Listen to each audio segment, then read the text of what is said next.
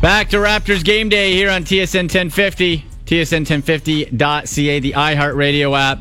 I'm Andy McNamara with you till 3 o'clock. Matt Cos takes over after that. Then it's Argos football. But Kawhi Watch is over. And he's going to the LA Clippers. We know that. There is so much to get into, so much to break down. Make sure you're following us on Twitter at TSN1050Radio, at AndyMC81. You can watch live in studio, behind the scenes, twitch.tv/AndyMacLive. And if you are, you'd see my next guest in here, Bruce Arthur from the Toronto Star. Bruce, how's it going? Andy, how are you this morning? Oh, boy, I'm disappointed. That's the vibe we're getting. I asked people, like, how are you feeling? There's no anger, really. It's just like, man, I think when that jet came, we all thought we were getting him back. Well, Kawhi was on the jet. Yeah. Kawhi was on the jet going back, but that was always part of the plan, apparently. He came in for a visit, as it turns out, Wednesday, stayed Thursday, and the idea was him and his camp went back Friday. Okay. But the idea was they would go back and make a decision. The stuff that happened to lead to this one, like I in the broader strokes, I agree with you. I don't think Raptors fans, you can be mad if you want. I don't think you should be mad. No. The thing to remember in all of this, the Toronto Raptors won an NBA championship. That happened. You can go watch it again. Right. You will feel that way maybe once in a lifetime. That entire run was incredible. It was amazing. And Kawhi Leonard is the guy who carried the mail through the whole thing. This week, it got complicated. There was a lot of stuff that happened this week, from what I can tell. And I'm still working with an incomplete picture, because I think we all are. Right.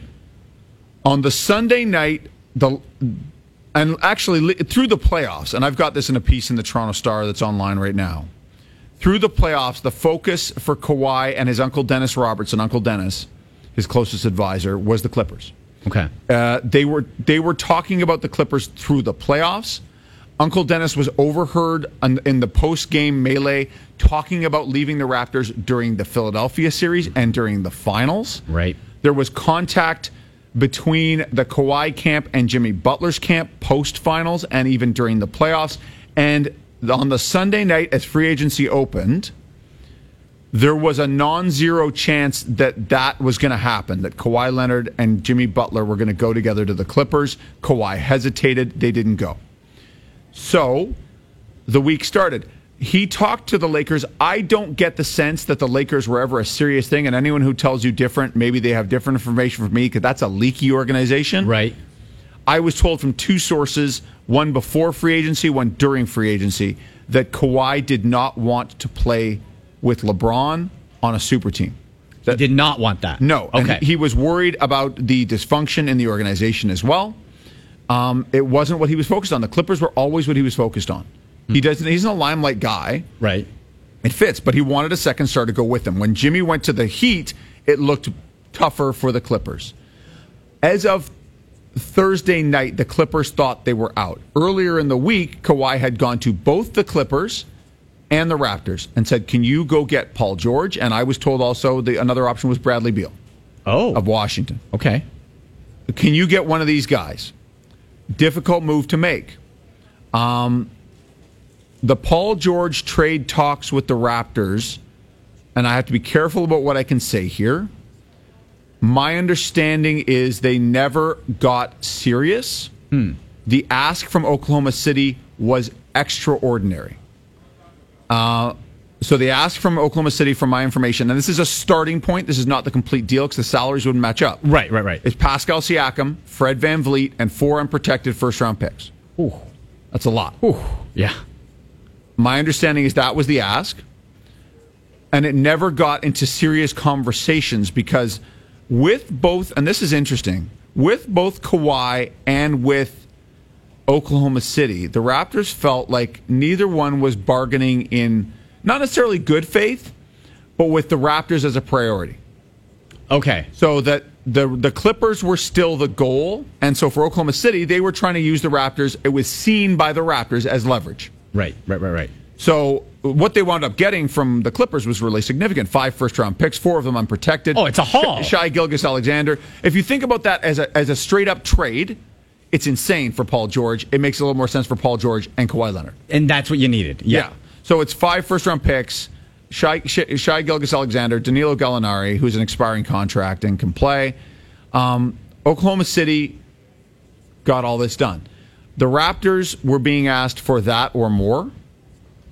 And the question that I have not answered is I'm not sure they had an assurance that Kawhi comes back if they make that deal. So I don't know that. Okay, so we don't know. I don't know that. It would seem that would be, since that was the ask, but not confirmed. But you would need that to even begin to make that deal. That deal is significant, right? Like that deal, up everything. It guts your future, and it's all right now. So what you'd then have is you'd have a team. Let's say that this never got to senior levels. It never got to significant levels. The Raptors were never close to this deal, and I was told Russell Westbrook was never in it. Never in it. Okay, never in it.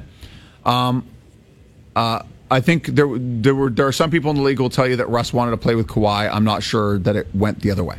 But either way, the Raptors never talked about that. But you would have had a deal where you'd have had Kawhi, Paul George, Kyle Lowry, Marc Gasol, Serge Ibaka, Norm Powell, OG Anunoby. But some of those guys would have had to go in that deal because, again, the salaries didn't match up. You're right, and that's where the math comes who else do you put in there? Norm Powell's $10 million. You're $18 million short. And OG Anunoby would probably complete it. But there weren't that many puzzle pieces that would make that fit work. So it was a difficult situation. But again, I don't think the Raptors came as close. I think earlier in the week, there was a genuine sense, and at one point in the middle of the week, there was a genuine sense that Kawhi Leonard was seriously torn, that there was a real decision happening, and it was between the Raptors and the Clippers. I don't think the Lakers were ever the thing. And not just for the reasons that I stated. I think there were some other points of friction there as well. Right. Like the fact that the Lakers leaked information about their talks with Kawhi. Kawhi doesn't like that. Kawhi did not like that. And so, what Kawhi wanted, Kawhi got. Kawhi had wanted when he came here to go to Los Angeles. When he came here, he wasn't interested in playing for the Raptors. It wasn't that he didn't like Toronto. He just had never thought about it as an opportunity or as a destination. I think he had the most fun. He said it. He had the most fun that he's ever had playing basketball here. Won a championship. But he wanted to go home. And that was, during the playoffs, the overriding sense. I think the championship brought the Raptors much closer. I think Masai Ujiri brought the Raptors much closer. Right. Again, I think if Kawhi wanted to go to L.A., really wanted to go to L.A., I think he might have been able to get Jimmy Butler to go there on Sunday night, and it's over. But he wasn't ready to commit, and that's where they were. So made it the toughest of decisions. So it was a really complicated week, and a lot of things changed. And in the end, in the last 2 days to 3 days, it's unclear exactly when, the Raptors didn't feel like this was a serious and close negotiation. I don't think they felt like they went right down to the wire on this.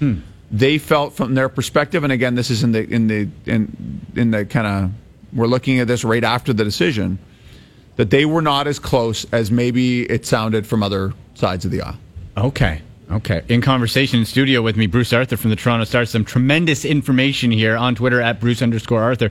So, Bruce, when you look at the Raptors, if you're a fan, you have to feel good in the sense where I don't think there was anything else you could have done as an organ. You had Masai, you won the title, you brought him in, you had the year-long interview. Like, there's the sense where if there was something left on the table, maybe that would almost be easier to handle. But I don't think there was, outside of, as you laid out, that insane Paul George possible deal, which really I don't think you could have done with how the salaries were. And again, the sense was from the Raptors that it was not a deal that Oklahoma City was seriously considering. So if you just look at negotiations, if you throw out an insane ask from the start, right? Now, to their credit, they had an insane haul when they got to the end of it.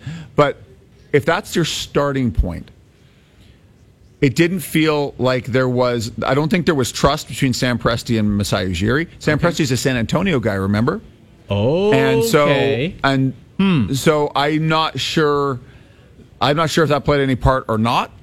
But there was not a sense from the Raptors that was a serious, real. We could make this happen, and it would be at all reasonable negotiation.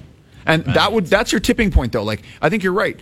The Raptors hit every note this season. That's it. The team, the front office, the medical staff, the travel, the way they handled Kawhi in terms of load management, the fact that they won a championship. And not only that, Kawhi carried the load, but he had probably his worst game of the finals in Game 6, and the rest of the team carried him to a title. That's what happened in Game 6. Yep. This these guys, Masai Ujiri created real relationships with people in the circle of Kawhi and with Kawhi himself.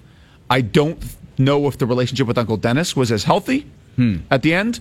Uncle Dennis, I think, is a wild card in all this, and I was told early in the process Uncle Dennis wanted LA. Okay. The Raptors got outbid, but it really is a question of whether you think, and again, there's different sides to all these stories, and we're dealing with incomplete information. If you think the Raptors could and should have done that deal, Pascal Siakam, Fred VanVleet, 4 unprotected first-round picks as a starter, and then you got to make the salaries match.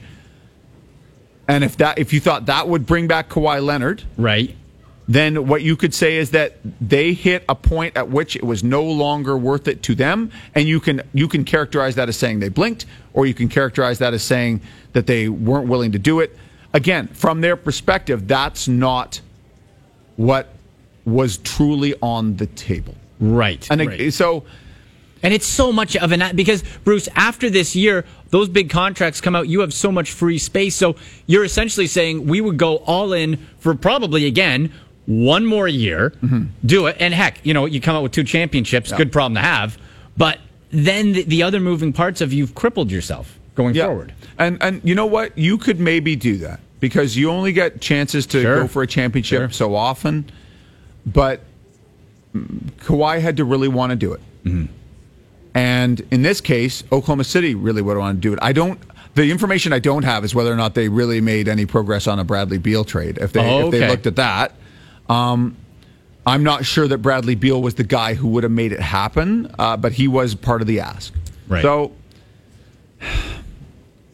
the Raptors went about as far as they could on this.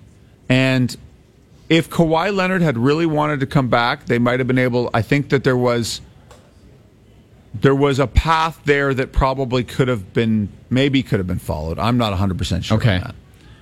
But it's clear, and it was clear before the title, and it was clear even after the title, that the focus was on the Los Angeles Clippers, and that the Raptors closed the gap about as far as they probably could. And then at that point, in the NBA... this is an extension of AAU basketball. It's an extension of the NCAA now. It is recruiting. It is backroom deals. It is tampering. It is dirty business. And, totally. And players for players talking. It's nuts. And the players run the league. And again, if Kawhi had come out of that season and said, I want to be back in Toronto, he would have been back in Toronto. Sure. I think it was a decision. And at some point during the week, Kawhi pivoted further towards the Clippers. And at that point...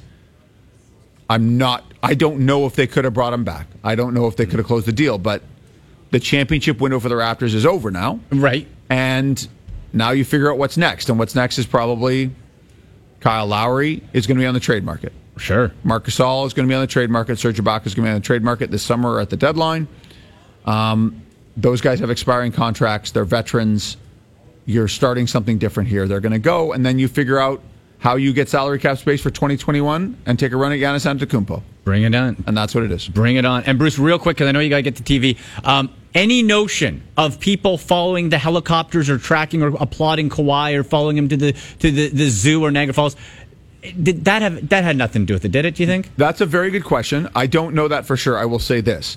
I doubt that in a transaction this big, where home was this big of a draw, where this big a deal could be made, that's a decisive factor. That's anyway. What I was thinking. But I will say, at one point in the process, before the helicopter situation, right? Before CP24 tracked him, and that was him. Yeah. And it was clear it was him.